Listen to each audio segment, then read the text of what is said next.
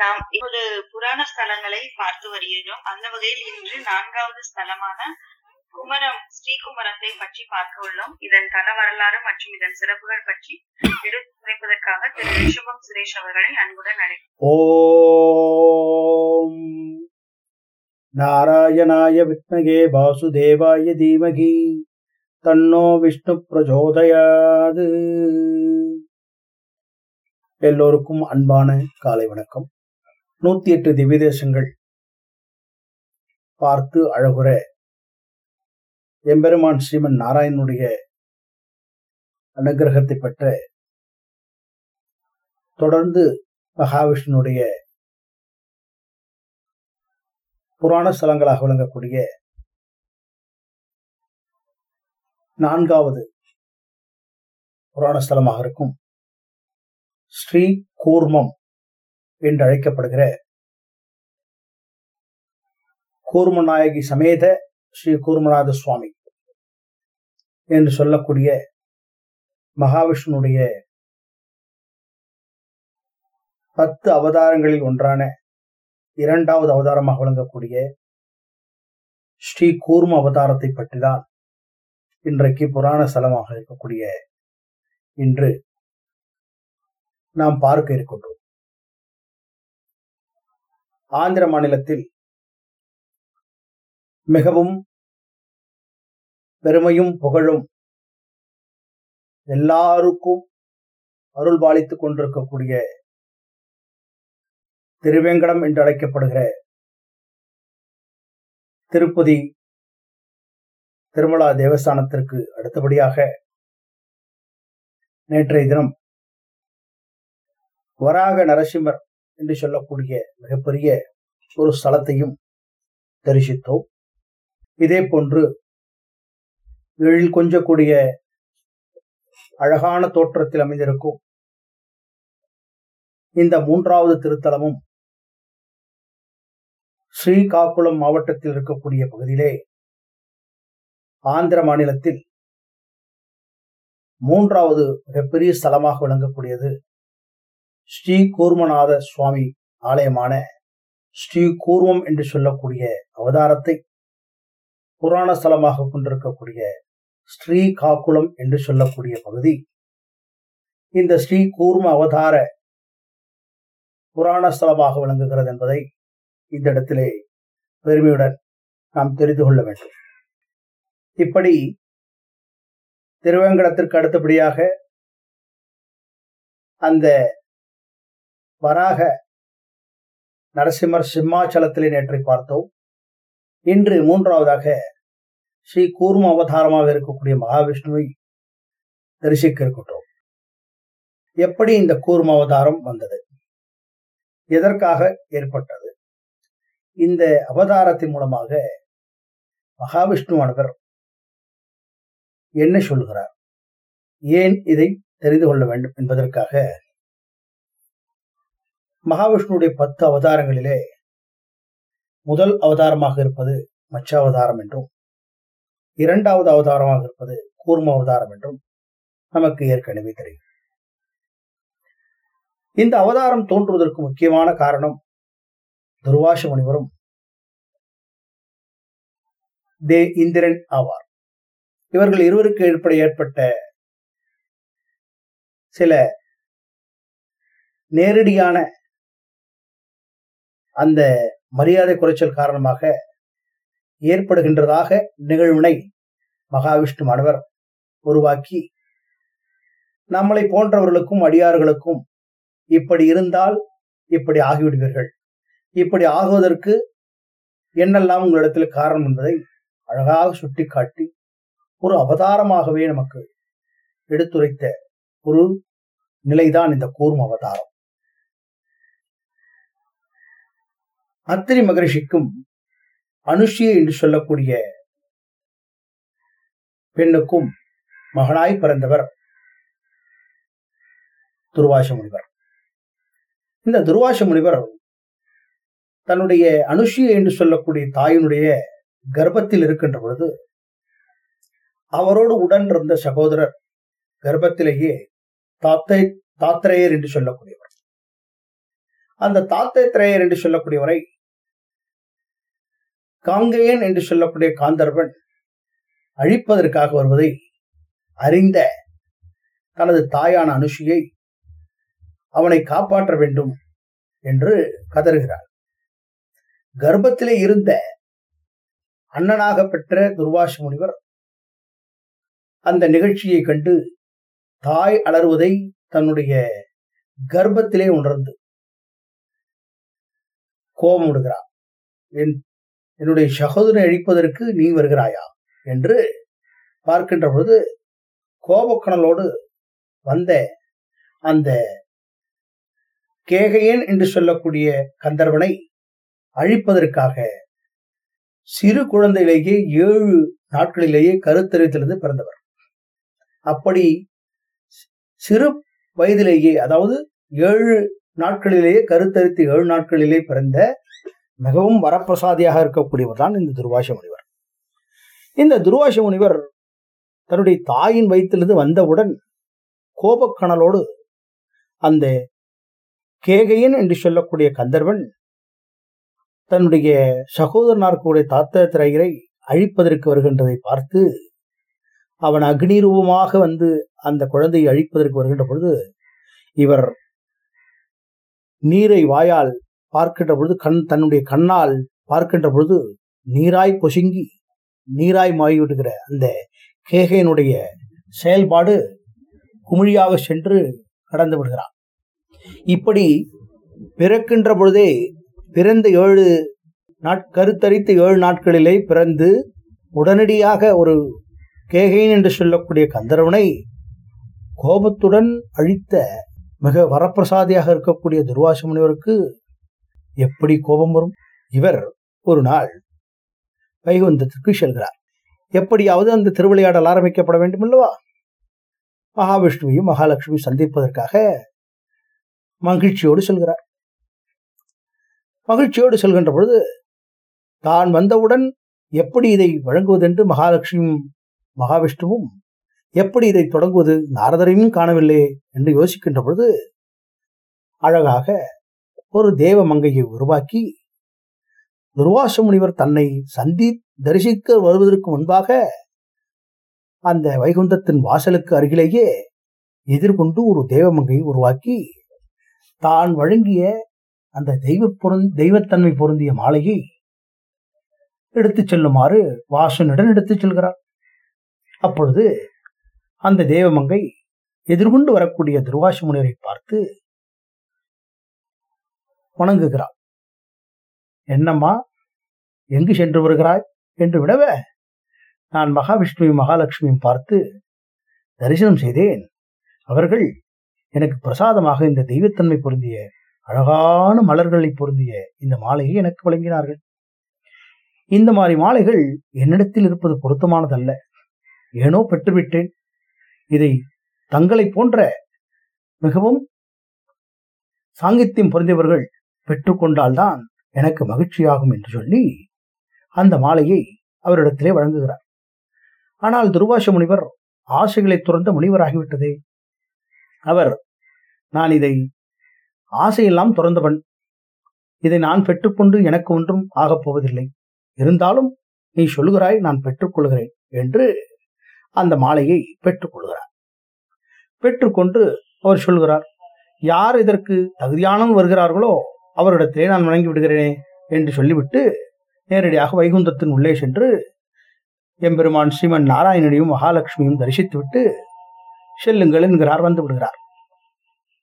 அவர் எதுவுமே பேசவில்லை. பேசினால்தானே இந்த மாலையை பற்றி சொல்ல வேண்டும், பேசாமல் இருந்தால் தானே இந்த மாலைக்கு உண்டான கதை ஏற்படும் என்று மகாலட்சுமியும் மகாவிஷ்ணுவும் ஒரு தியானத்தில் இருப்பது போன்று அவரை அனுப்பி விடுகிறார்கள். உடனே அவர் தேவலோகத்துக்கு வருகிறார். தேவலோகத்துக்கு வருகின்ற பொழுது இதற்கு தகுதியானவன் இந்திரருக்கெல்லாம் தலைவனாக இருக்கக்கூடிய தேவேந்திரன் தான் என்று எண்ணி அவரிடத்திலே வழங்கலாமே என்று எண்ணி ஞான திருஷ்டியிலே தேவேந்திரனானவன் அந்த அமரலோகம் என்று சொல்லக்கூடிய அந்த லோகத்தில் 30 கோடி தேவர்களுக்கும் தலைவனாக இருந்து ஆட்சி செய்து கொண்டு வருபவர். சொத்துக்களையும் மிகப்பெரிய செல்வந்தராகவும் இருக்கக்கூடிய இந்திரன் கேட்பதெல்லாம் கிடைக்கக்கூடிய காமதேனுவையும் கற்பக விருட்சத்தையும் கையில வைத்துக் கொண்டிருக்கக்கூடிய மிகப்பெரிய எல்லாம் பெற்றிருக்கக்கூடிய அந்த செருக்கோடு திகழக்கூடிய மிகவும் அதங்கையோடு திகழக்கூடிய அந்த தேவேந்திரனை பார்க்கலாம் என்று செல்கிறார் தேவலோகத்திற்கு. அப்பொழுது இவர் வருவதை ஞானதிஷையில் இருந்த தேவேந்திரன் எல்லோரையும் அழைத்து துர்வாச முனிவர் வருகிறார், வாருங்கள், அவரை அழகாக அழைத்து நாம் அவருக்கு மரியாதை செலுத்த வேண்டும் என்று சொல்கிறார். அப்பொழுது தனக்கே உரிய பாணியிலே அழகாக அவரை எதிர்கொண்டு ஐராவதம் யானையிலே மேலதாளங்கள் முழக துர்வாச முனிவரை வரவேற்கின்ற காட்சியை பார்க்கின்ற போது துர்வாச முனிவர் மனம் குளிர்ந்து, கோபத்துக்கு ஆளாகக்கூடிய துர்வாச முனிவர் மனம் குளிர்ந்து தான் கையிலே இருக்கக்கூடிய தெய்வம் தன்மை பொருந்திய மாலையை, அந்த தேவமங்கை வழங்கிய மாலையை, பல மலர்களால் வாசனை மலர்களால் தொடுக்கப்பட்ட அந்த தெய்வத்தன்மை பொருந்திய மாலையை இவர்தான் தகுதியானவர் என்று தேவேந்திரனிடத்தில் வழங்குகிறார். தேவேந்திரன் ஏதோ மாலை கொடுக்கிறார் என்று அந்த மாலையினுடைய அருமை தெரியாமல் தேவேந்திரனானவன் தன்னுடைய யானையாக இருக்கக்கூடிய ஐராவதம் யானையின் மீது போட்டு விடுகிறார். வாங்கியவுடன் தூக்கி அப்படியே போட்டு விடுகிறார். உடனே வந்து விடுமே கோபம், பிறக்கும் போதே அழித்தவனாகிவிட்டதே. உடனே பார்க்கிறார், என்னடா இது, எப்பேற்பட்ட மாலையை உனக்காக சுமந்து வந்து உனக்கு கொடுக்கிறேன், இது மகாவிஷ்ணுடைய மகாலட்சுமியுடைய பிரசாதமாகிவிட்டதே, இது தெரியாமல் நீ என்ன இப்படி அலைகிறாயே என்று மனதில் நினைத்து கொண்டு கோபத்தை அடக்கிக் கொண்டு தேவலோகத்திலே தேவேந்திரனிடத்திலே பார்க்கிறார். சரி, அவனுக்கு தெரிந்து அவ்வளவுதான் என்று சொல்லிக் கொண்டு இருக்கும் போக அந்த மாலையினிலே வாசனை பொருந்திய இடத்திலே இன்னும் சண்டை ஆரம்பிக்கவில்லை என்று எண்ணி மகாவிஷ்ணுவானவர் திருவிளையாடலை ஆரம்பிக்கிறார். அப்பொழுது வண்டுகள் மொய்க்க அந்த மலர்களில் இருக்கக்கூடிய தேனை உண்பதற்காக அந்த மாலை மீது வருகிறது. வண்டுகள் வந்தவுடன் அங்கு இருக்கக்கூடிய வண்டுகளும் சில தேனீக்களும் யானையின் மேல் இருக்கக்கூடிய கொண்டையை கொத்துகிறது. யானையானது தன்னுடைய மேலே இடப்பட்டிருக்கக்கூடிய அந்த மாலையினால் ஏற்படக்கூடிய அந்த தொந்தரவுகளை எண்ணி அந்த மாலையை எப்படியாவது கீழே தள்ளிவிட வேண்டும் என்று யானையானது, ஐராவதம் யானை, தனது துதிக்கையினால் மேலே இருக்கக்கூடிய அந்த மாலையை கீழே தள்ளிவிடுகிறது. ஏற்கனவே பார்த்து வாங்கி அப்படியே மேலே போட்ட உடனேவே அவருக்கு கோபம் பொத்தளித்துக் கொண்டது. இப்பொழுது இந்த மாலை வேற கீழ் விழுந்து விட்டது. எப்படி இருக்கும் பாருங்களேன், நடக்கப் போவதை நினைந்து பார்ப்போமே. உடனே மாலை கீழே விழுந்தவுடன் வந்ததுரா கோபம் துர்வாச முனிவருக்கு. மதிக்கெட்ட இந்திரனே, என்ன செய்கிறாய்? தெய்வத்தன்மை பொருந்திய மாலையை நான் வைகுந்தத்திலிருந்து உனக்காக பெற்று உன்னிடத்திலே வழங்க வந்தேன். நீ அதை அவதமரித்தாய். இருந்தாலும் உனக்கு தெரியவில்லை என்று நினைத்து இருந்து விட்டேன். இப்பொழுது உன் ஐராவதம் யானை அதனை தூக்கி எறிந்து விட்டது. இதற்கெல்லாம் காரணம் நீ வைத்திருக்கக்கூடிய அளவுக்கடமான செல்வமும், நீ கேட்டதெல்லாம் பெறுகின்ற, நினைக்கும் பொழுதெல்லாம் கொடுக்கின்ற காமதேடவும், கற்பகோரட்சம் இருப்பதனுடைய செருக்குதானே உனக்கு என்று நினைத்துதானே இப்படி ஆடுகிறாய் என்று எண்ணி துர்வாச முனிவர் சாபம் விடுகிறார். தேவேந்திரா, உன்னுடைய செல்வங்கள் அனைத்தும் இழக்கப்பெற்று, உன்னுடைய இளமையும் இழக்கப்பெற்று நீ பூலோகம் சென்று அலைவாயாக என்று சாபம் விட்டு விடுகிறார். பிறகு இந்த சாபத்திற்கான விமோச்சனம் சொல்லுங்கள் என்று துர்வாச முனிவரிடத்திலே சொல்கிறார். இந்த சாபத்தை தீர்ப்பவர் மகாவிஷ்ணு தான். நீ அவரை சென்று பார்த்தால் உனக்கு அனுகூலம் கிடைக்கும் என்று சொல்லிவிட்டு, இந்த தெய்வத்தன்மை பொருந்திய மாலை இப்படி பெரிய வேலையை செய்துவிட்டதே என்று எண்ணி அந்த மாலையும் கையில் எடுத்துக்கொண்டு மகாவிஷ்ணுவிடத்திலே இளமை இழந்து செல்வத்தை இழந்த தேவர்குலம் அனைவரும் தலைவனாக இருக்கக்கூடிய இந்திரனோடு சென்று மகாவிஷ்ணுவை சந்திக்கிறார்கள். பாருங்களேன் என்று மகாவிஷ்ணுவுக்கு ஆக ஆரம்பித்து வைத்த திருவிளையாடல் முடியும் தருவாயிலே வந்து விட்டதே என்று எண்ணி மகிழ்ச்சியோடு மகாலட்சுமி மகாதேவி விஷ்ணுவும் பார்க்கிறார்கள். இப்படியாக துர்வாச முனிவர் எங்களுக்கு சாபம் இழுத்து விட்டார். நாங்கள் ஒன்றும் செய்யவில்லை. எங்களுக்கு ஏற்பட்ட இந்த என்னுடைய செல்வம் இழந்ததையும் இளமையும் மீண்டும் பெற்றுத்தர வேண்டும் என்று கேட்டு மகாவிஷ்ணுவிடத்திலே வேண்டுகிறார்கள். 30 கோடி தேவர்களும் கலை இழந்து, அழகு இழந்து, எல்லாம் இழந்த நிலையிலே வந்து கேட்கிறார்கள். அப்பொழுது எம்பெருமான் ஸ்ரீமன் நாராயணன், இழந்த செல்வத்தை பெறுவதற்கு நான் வழங்க முடியாது, அதாவது மனிதனாக பிறந்தவன் எப்பொழுதும் தனக்கு கிடைக்கப்பட்டதை வைத்துக் கொண்டு அமைதியாகவும் ஆணவம் இல்லாமலும் செருக்கு இல்லாமலும் மற்றவர்களை மதிக்க தெரிந்து வாழ வேண்டும். அப்படி இருந்தீர்களே என்றால் தம்முடைய செல்வம் இழக்கவும் நேரிடாது, நாம் அதை பெறுவதற்காக முயற்சியும் செய்ய தேவையில்லை என்ற எண்ணத்தை ஒவ்வொரு மனிதனும் எப்பொழுது புரிந்து கொள்கிறானோ அப்பொழுது அவனுடைய வாழ்க்கையிலே சாந்தம் ஏற்படும் என்ற நிலையை உனக்கு உணர்த்த வேண்டும் என்பதற்காக தான் நான் இப்படி செய்தேன். எப்படியோ நான் தவறு செய்துவிட்டேன், நான் இழந்த செல்வத்தையும் என்னோடு இருக்கக்கூடிய தேவர்களுக்கு நான் மீண்டும் தன்னுடைய பலத்தை பெற வேண்டும், சொல்லுங்களேன் என்று கேட்க உடனடியாக அவர் சொல்கிறார். அதாவது காஷ்யப்ப முனிவருக்கும் அகலியைக்கும் 105 குழந்தைகள் பிறந்திருக்காது. அந்த 105 குழந்தைகளிலே இருக்கக்கூடிய குழந்தைகளிலே சில பேரை நான் உனக்கு சொல்கிறேன். அந்த குழந்தைகளுடைய பலத்தை வைத்துக் கொண்டு நீ அழகாக இழந்த செல்வத்தை மீண்டும் பெறலாம் என்கிறார். எப்படி என்று கேட்கிறார். அந்த ஆதிசேஷன், தச்சகன், காளியன் என்று சொல்லக்கூடிய கார்கோடகனை வைத்து நீ இந்த இழந்த செல்வங்கள் அனைத்தும் சமுதிர திருப்பார்கடலுக்கு கீழே இருக்கிறது. இந்த திருப்பார்கடலை கடந்தமையானால் உனக்கு இழந்த செல்வத்தை பெறலாம் என்கிறார். உடனே எப்படி இதை செய்வது என்று கேட்கிறார். உடனடியாக நீ அந்த வாசுகி என்று சொல்லக்கூடிய பாம்பை கயிறாக எடுத்துக்கொண்டு மந்திரகிரி மலையை மத்தாக எடுத்துக்கொண்டு திருப்பார்கடலை கடையுமாறு சொல்கிறார். உடனே நாங்கள் அசுரர்கள், நாங்கள் தேவர்களாகிவிட்டதே, நாங்கள் பலமிழந்து வேறு இருக்கிறோமே, நாங்கள் மட்டும் எப்படி இதை செய்வது, இதற்கு அனுகூலம் செய்ய வேண்டும் என்று மகாவிஷ்ணு கேட்கிறார். சரி அசுரர்களிடத்திலே சென்று அசுர தேவனிடத்திலையும் சொல்கிறேன், அவரிடத்தில் இருக்கக்கூடிய அசுரர்களையும் நீங்கள் அழைத்துக் கொள்ளுங்கள் என்று சொல்கிறார். உடனே அசுரர்கள் ஒரு பக்கமும் மறுபக்கம் தேவர்களும் அந்த மந்திரகிரியை மத்தாக கொண்டு வாசுகி என்ற பாம்பை கயிறாக கொண்டு இழுக்க முற்படுகிறார்கள். இழுக்க முற்படுகின்ற பொழுது அந்த வாசுகி பாம்புடைய தலையை யார் பிடிப்பது, வாளை யார் பிடிப்பது என்று ஒரு சண்டை. உடனே அதற்கு ஒரு பஞ்சாயத்து தீர்த்து வைக்கிறார். நீங்கள் வால் பக்கம் பிடிங்கள், அவர்கள் தலைப்பக்கம் பிடித்துக் கொள்ளட்டும் என்று மாற்றி விடுகிறார் மகாவிஷ்ணுவானவர். நீங்கள் அசுரர்களானவர் தலையை பிடித்துக் கொள்ளுங்கள், வாளை பிடித்துக் கொள்ளுங்கள் தேவர்கள் என்று சொல்கிறார். இருவரும் இழுக்கிறார்கள். தேவர்களுக்கோ பலம் இல்லை, என்னடா செய்வதென்று பார்க்கிறார்கள். உடனே ரொம்ப நீண்ட நேரம் ஆகிவிட்டது. அந்த வாசுகி பாம்பானது இழுக்க அதற்கு வலி ஏற்படுகிறது. அப்படி வலி ஏற்படுகிற பொழுது அந்த வாயிலிருந்து கற்கக்கூடிய கருநிற புகையால் மூச்சு விடுகிறாள். தனக்கு தாங்க முடியவில்லை, வலியால் தாங்க முடியாமல் மூச்சு விடுகின்ற பொழுது கருநிற புகையாக வந்து அந்த அசுரர்கள், தன் தலைப்பக்கத்தில் இருக்கிற அசுரர்கள் கருப்பாகி விடுகிறார்கள். என்னடா இது, தலைப்பக்கம் நமக்கு வேண்டும் என்று கேட்டோமே, இப்படி உருவம் கருப்பாகிவிட்டதே, என்னடா செய்வதென்று பொசுங்கிக் கொண்டு அசுரர்கள் கடைய முற்படுகிறார்கள்.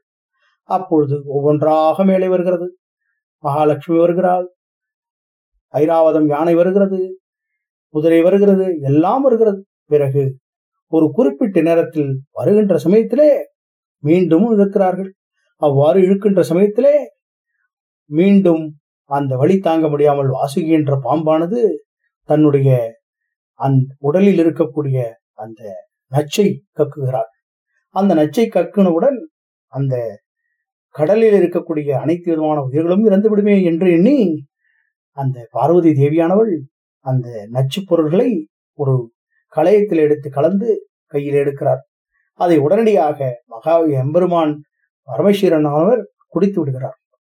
ஐயோ, நீ குடிக்கிறீர்களே, இது தொண்டைக்கு சென்று விட்டால் நீங்கள் இறந்து விடுவீர்கள் என்று தன்னுடைய தொண்டையை பிடிக்க அந்த இடம் நீளமாகி போய் நீலகண்டனாக காட்சியளித்தார் எம்பெருமான். மகாவிஷ்ணுவிற்கும் அந்த தேவாதி தேவர்களுக்கும் காட்சியளித்த சிவபெருமானும் ஒரு பக்கம் இருக்க, அந்த அழகாக இருந்த அந்த நிலையில் அந்த மகாவிஷ்ணுவானவர் பார்த்து கொண்டே இருக்கிறார். ஒரு குறிப்பிட்ட சமயத்திலே மந்திரகிரி மலையானது அந்த இழுக்கின்ற வலிமை ஒரு பக்கம் அதிகமாகவும் ஒரு பக்கம் குறைவாகவும் இருக்கின்ற காரணத்தினாலே சாய்ந்து விடுகிறது அந்த மலை. உடனே எப்படியடா வந்து சாய்ந்து விடுகிறதே, இன்னும் கொஞ்ச நேரத்திலே அந்த இழந்த செல்வத்தை பெற இருக்கின்றானே குபேரன், இவர்களுக்கு இப்படி ஆகிவிட்டதே என்று எண்ணி மீண்டும் அவர்கள் முறையிடுகிறார்கள். மத்து சாய்ந்து கொண்டிருக்கிறது, காப்பாற்றுங்களேன் என்று மகாவிஷ்ணுவிடத்திலே செல்கிறார். உடனே அந்த சமயத்தில் மகாவிஷ்ணுவானவர் கூர்ம அவதாரம் எடுத்து ஆமையாக சென்று அந்த திருப்பார்கடலின் அடிப்பகுதியிலே அந்த மத்தை தாங்கி பிடித்த நிலைதான் இந்த கூர்ம அவதாரம். அந்த கூர்ம அவதாரமாக சென்று அந்த மந்திரகிரி மத்தை சாய்கின்ற மத்தை நேராக பிடித்து இழந்த செல்வத்தை இந்திரனுக்கு பெறுவதற்கு இந்த அவதாரம் சிறப்பாக அமையப்பெற்று இருந்த காரணத்தால் இந்த அவதாரம் கூர்ம அவதாரமாக எப்படியெல்லாம் ஒரு மனிதன் தான் பெற்ற செல்வத்தால் செருக்கு இல்லாமலும் மமதை இல்லாமலும் எல்லோரையும் மதித்து இருக்க வேண்டும் என்பதற்காக அறிவுறுத்திய இந்த அவதாரம் மகாவிஷ்ணுவால் உருவாக்கப்பட்டு நம்மை போன்ற சாதாரண அடியவர்களுக்கும் எப்படியாக அமைந்திருக்க வேண்டும் என்பதை எடுத்துச் சொல்லக்கூடிய ஒரு கதையாக அமைந்து இந்த ஸ்ரீ கூர்ம அவதாரமானது விசாகப்பட்டினத்தில் ஆந்திர மாநிலத்தில் இருக்கக்கூடிய விசாகப்பட்டினத்தில் அருகிலே ஸ்ரீகாக்குளம் என்று சொல்லக்கூடிய மாவட்டத்தில் வால்டோர் என்ற பகுதிக்கு அருகிலே அமைந்திருக்கக்கூடிய சிறப்பான ஒரு ஆலயம். இந்த ஆலயத்தினுடைய மூலவர் ஸ்ரீ கூர்மநாதன் நின்ற திருக்கோலத்திலே கிழக்கு நோக்கி திருமுக மண்டலம் காட்டி இங்கு அமைந்திருக்கிறார். ஸ்ரீ கூர்மநாயகி தாயார் சக்கர தீர்த்தம் வம்சதாரையாக அமைந்திருக்கக்கூடிய லாங்கல தீர்த்தமாக அமைந்திருக்கிறது. விமானம் ஸ்ரீ கூர்ம விமானம். தரிசனம் பெற்றவர்கள் ஸ்வேத உபாலன் என்று சொல்லக்கூடியவரும் துலோத்தமை என்று சொல்லக்கூடியவர்களும் வக்கராங்க மகரிஷியும் இந்த இடத்திலே தரிசனம் பெற்றவர்களாக கதையாக சொல்லப்பட்டிருக்கிறது. இந்த நிலையில் கூர்ம அவதாரமானது எப்படியெல்லாம் உருவானதற்கு ஒரு கதையை மட்டும் இந்த இடத்திலே புரிந்து கொண்டு இந்த அவதாரத்தினுடைய நோக்கத்தை நாம் தெரிந்து கொள்வதற்கு சிறப்பாக அமைந்தது. இந்த ஆலயத்திலே அந்த கூர்ம அவதாரமானது தான் தோன்றிய நிலையில் உருவானதால் சுயம்புவாக காட்சியளிக்கக்கூடியது. அழகான இந்த ஆலயத்தை நாம் தரிசித்து புண்ணியம் பெற வேண்டும் என்று எம்பெருமான் ஸ்ரீமன் நாராயணனை அனுகிரகம் பெற்ற நாம் எல்லோரும் சென்று தரிசித்து பயன்பெற வேண்டுமாய் கேட்டுக்கொண்டு நிறைவு செய்கிறேன். இந்த பகவத் ஆராதனம் அப்படின்னு அந்த வீட்டுல எல்லாரும் கோயில் ஆழ்வார்னு சொல்லுவாங்க. அந்த கிரகத்துல அது சாலிகிராமத்தை பத்தி சார் சொன்னார் இல்லையா? அந்த சாலிகிராமம் பெருமாள் எல்லாம் கோயில் ஒரு மண்டபம் மாதிரி வீட்டுல அந்த பூஜை அறை இருக்கு இல்லையா, அதுல பெருமாளை புஷ்பங்க அலங்காரம் எல்லாம் சாற்றி ஒரு ஸ்லோகம் சொல்லுவாங்க. இந்த அக்கேஷனுக்கு பெருமான தியானம் பண்றதுக்கு சொல்லலாம். கூர்மாதீன் திவ்யலோகம் ததனு மணிமயம் மண்டபம் தத்ரசேஷம் தஸ்மின் தர்மாதி பீடம் ததுபரி கமலம் சாமர கிராகினீஷ்ச விஷ்ணும் தேஹி விபூத யுதகண முரகம் பாதுகே வைனதேயம் சேனேயம் துவாரபாலான் குமுத முககணான் விஷ்ணு பக்தான் பிரபத்தியே. அதாவது பக்தர்களாகிய எங்களை காத்து ரட்சிக்க வேண்டி எம்பெருமானை உன்னை தியானிக்கிறோம். உனது தர்மாதி பீடம் இல்லையா, அவன் காத்து ரட்சிக்க கூடியவன், கருணை உள்ளம் கொண்டவன், அவன் தர்மத்தை நிலைநாட்டுபவனாக இருக்கக்கூடியவனாகி அந்த எம்பெருமானை நாம் சாமரங்கள் வீசி தூப தீப நைவேத்தியம் அந்த ஆராதனை எல்லாம் பண்ணி ஆராதன கிரமம்னு சொல்லுவாங்க. அந்த சமயத்துல இந்த ஸ்லோகத்தை சொல்லுவாங்க. ரொம்ப ஷார்ட்டா இன்னைக்கு நான் முடிச்சுக்கிறேன். கோயில்லையும் சரி, வீட்டுல இருக்கக்கூடிய கிரகத்துல இருக்கக்கூடிய கோயில்லையும் இந்த ஸ்லோகங்களை சொல்லி பூஜை பண்ணத பார்த்திருக்கேன். முறைப்படி நானும் கத்துண்டு வரேன். அதனால இதுதான் ஒரு சின்ன சாம்பிள் எனக்கு நினைவுக்கு வந்தது. அந்த எம்பெருமானின் அனுகிரகம் அனைவருக்கும் கிட்ட வேண்டி எல்லாம் இல்லை இறைவனை வேண்டுகின்றேன். ஓம் நமோ நாராயணாய. நன்றி ஸ்ரீனி சார், ரொம்ப அருமையா சொன்னீங்க.